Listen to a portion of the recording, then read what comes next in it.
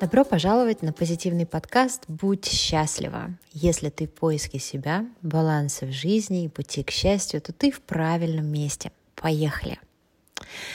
Итак, 21 эпизод «Как не стать похожей на маму». Всем привет! Тема щекотливая, но я давно к ней присматривалась. Она не будет буквальной, то есть я не буду говорить вам, что делать для того, чтобы не стать похожей или похожим на вашу маму. Возможно, ваша мама прекрасная женщина, вы ее обожаете, и наоборот хотели бы стать на нее похожей. Мы поговорим немного о другом, сейчас объясню. Многие из нас сами родители, а некоторые уже даже обзавелись внуками.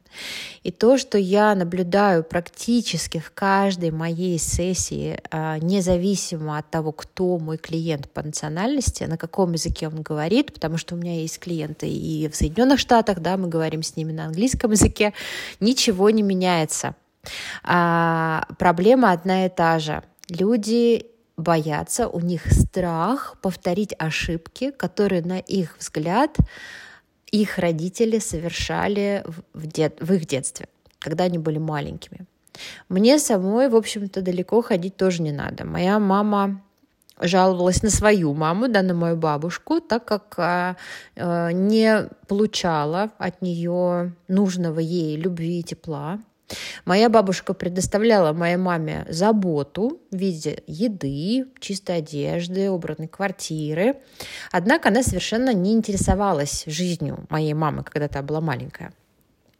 Моя мама, безусловно, в связи с своими травмами и паттернами детства, да, просто буквально жила моей жизнью, жизнью моей сестры, но она также не давала нам желаемого тепла и безусловной любви, когда мы были маленькие. Как вела себя я, как мать? В какой-то степени я тоже вела себя вопреки поведению моей матери, так как мне ужасно не хотелось быть на нее похожей. Я давала моей старшей дочери всегда очень много свободы. Мы выстроили очень доверительные, практически дружеские отношения, которые, кстати, тоже имеют свои плюсы и минусы. Вообще, есть ли в мире какая-то правда, как быть хорошим родителем?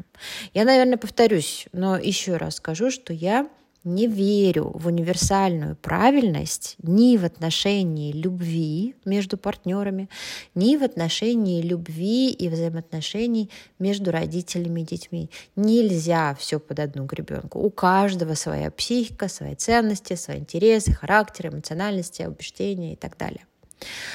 Однако мы не можем отрицать этого паттерна, действовать не так, как поступали с нами. Это очень логично. Нам было плохо от того, что нам делали больно, и мы, естественно, не хотим, чтобы нашим детям было больно. Но мы не знаем лучшего, чем просто делать это по-другому, только бы не стать похожими на наших родителей. Знаете, что я чаще всего слышу от клиенток? Что они боятся проявлять сильные эмоции в отношении своих детей. Они боятся их напугать или боятся, что дети их запомнят какими-то вот не такими, в каком-то эмоциональном неустойчивом состоянии. Родители не рассказывают детям о переживаниях своих, оберегают от сложностей, предоставляют им порой даже лучшие условия в доме для жизни, чем для себя самих. И в итоге чему учится человек, в данном случае ребенок? Когда родитель создает ему условия. С одной стороны, он получает ощущение защищенности, спокойствия, стабильности, и это все очень здорово. С другой, знает ли он своего родителя настоящим? Ведь когда мы не показываем своих эмоций, мы скрываем наше собственное «я». Мы наделяем себя такой некой суперсилой. Я родитель, да, значит, я должна быть сильной, несгибаемой и так далее. Вспоминая мою маму, я часто задаюсь вопросом, были ли бы наши отношения теплее, если бы вместо такого холодного спокойствия, которое она на себя одевала во время болезни, да, она болела раком, я об этом рассказывала, и вот она была такой холодной, и прилагала все усилия держать дом в чистоте, У нее отнимало это все силы последние. Она уже не могла там со мной ни поиграть, ни почитать. Так вот, если бы вместо вот этого спокойствия, которое, по идее, наверное, должно было мне давать чувство стабильности, спокойствия, защищенности, да, если бы вместо этого она позволяла себе залезть вместе со мной в кровать, сказать, что ей сейчас очень трудно, что она очень плохо себя чувствует, потому что она болеет, что не могла бы я пылесосить пол, например, а потом мы вместе посмотрим фильм прямо в кровати. Вот мне кажется, что мои чувства и воспоминания были бы совершенно другими. Вот почему они были бы другими? Я думаю, потому что я бы видела настоящие человеческие эмоции и настоящую мамину личность.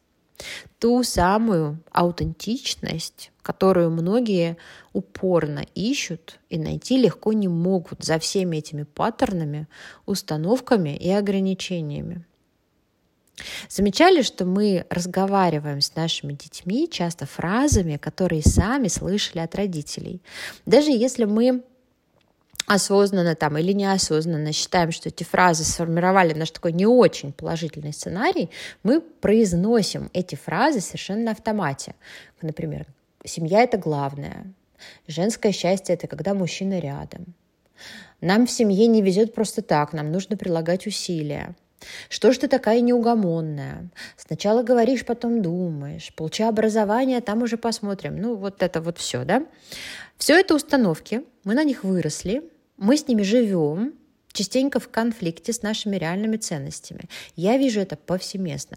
Девочку учили, например, что главное быть хорошей женой и матерью, а она хочет свободы и увлеченно работать. Другую девочку учили, что материальная стабильность и деньги — это важно. Она работает, например, с инвестициями, а ей хочется работать с детьми в школе, и фиг с ней, с этой зарплатой. А учили родители своих детей тому, о чем сами мечтали, но не смогли добиться в 90% случаев. Знакомо вам это? И в итоге дети, то есть мы, делаем следующее. Мы начинаем вести себя с нашими детьми вопреки тому, как вели себя наши родители с нами, но установки мы им передаем те же самые. И как бы это наше другое поведение в итоге сильно не помогает, потому что ребенок запоминает не только то, что передается ему через поведение родителя, но и то, что передается через те самые установки, которые вылезают в виде эмоций, проявления их или сдерживания их, и в виде метафоричных вот таких вот выражений. Я могу привести пример на себе, далеко ходить не надо. Я давала моей дочери свободу. Мы проводили время и за просмотром фильма, и на шопинге, и в путешествии. То есть мы делали все то, что моя мать никогда не делала со мной. Мы настолько оказались на дружеской ноге, что даже вопросы секса мы могли обсуждать довольно открыто, без ощущения какой-либо неловкости. С обеих сторон причем. Однако много лет до того, как я вообще смогла уйти навсегда от своих паттернов и установок детства, она видела меня убивающейся буквально на работе и пытающейся строить отношения, чтобы наконец-то создать классическую правильную семью. Знаете, что происходит, когда мы живем в такой внутренней борьбе? Когда мы не хотим быть на кого-то похожим, а живем по его установкам, которые противоречат нашим таким аутентичным ценностям. Ребенок не видит нас по-настоящему счастливыми. Мы так боимся совершить ошибки, что устанавливаем новые рамки и ограничения для себя поверх тех, которые уже установлены нашими родителями. Поэтому то, за что я всегда, так сказать, буду топить, это за поиск своего истинного «я», а не лучшей версии себя. Я просто ненавижу вообще это выражение, так как оно для меня так пахнет прям пластиком каким-то.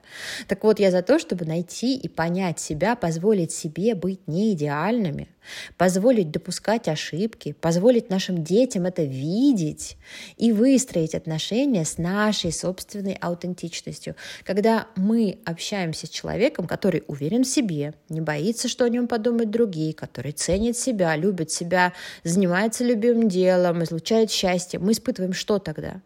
Как минимум, мы испытываем интерес к этому человеку, а потом, может, и хотим вообще таким же стать. Ну не это ли нам как бы хотелось бы, или вообще хотелось бы каждому родителю, чтобы ребенок хотел стать на него похожим, хотел общаться, а может, и восхищался бы им, да? Поэтому у меня есть внутренняя уверенность в том, что для этого нам надо позволять себе больше.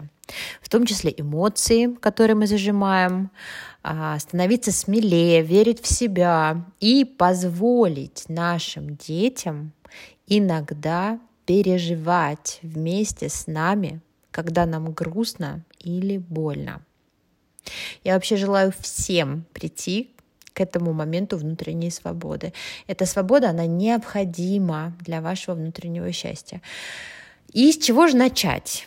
Я не буду говорить, что вам нужно записаться ко мне на консультацию или к психотерапевту, хотя это не самая плохая идея, но кое о чем можно начать думать самому. Например, вы можете выписать все то, что вам не нравилось в поведении ваших родителей в вашем детстве. Дальше выпишите как можно больше фраз, которые вы от них слышали, как позитивно, так и негативно окрашенных. И посмотрите, насколько это, все, что вы напишете, применимо к вашим отношениям с вашими детьми, вообще к вашей жизни и к вашим отношениям с вашими детьми. Если вы четко видите, что действуете, избегая повторять поведение родителей, но при этом повторяете своим детям вот эти негативно окрашенные фразы, которые слышали, опять же, от своих родителей, то вы находитесь в этой самой коробке, которую я называю родительский сценарий. Поразмыслите, сколько открытости в ваших эмоциях с вашими детьми. Найти свое истинное «я» можно только тогда, когда вы начнете позволять себе то, что себе запрещали по тем или иным причинам, и регистрировать ваши эмоции в эти моменты. Что-то было хорошо, значит, позволяем себе это дальше. Это очень увлекательный процесс поиска себя. Я надеюсь, что он был немножко интересный, немножко полезный. Я понимаю, что тема эта очень непростая, она очень индивидуальная. Наверняка будут много людей, которые со мной не согласятся, потому что все... не все, но многие верят в то, что психология отношений родителей и детей, она вот такая единая, и нужно это изучать, нужно в это углубляться, нужно этому исследовать. А мне кажется, что нужно начать с себя. Нужно начать с себя, с поиска себя, с нахождения себя и с построения открытых отношений с вашими детьми. Удачи вам всем. Желаю вам прекрасной рабочей недели, которая начинается завтра. И мы услышимся с вами через 7 дней. Пока!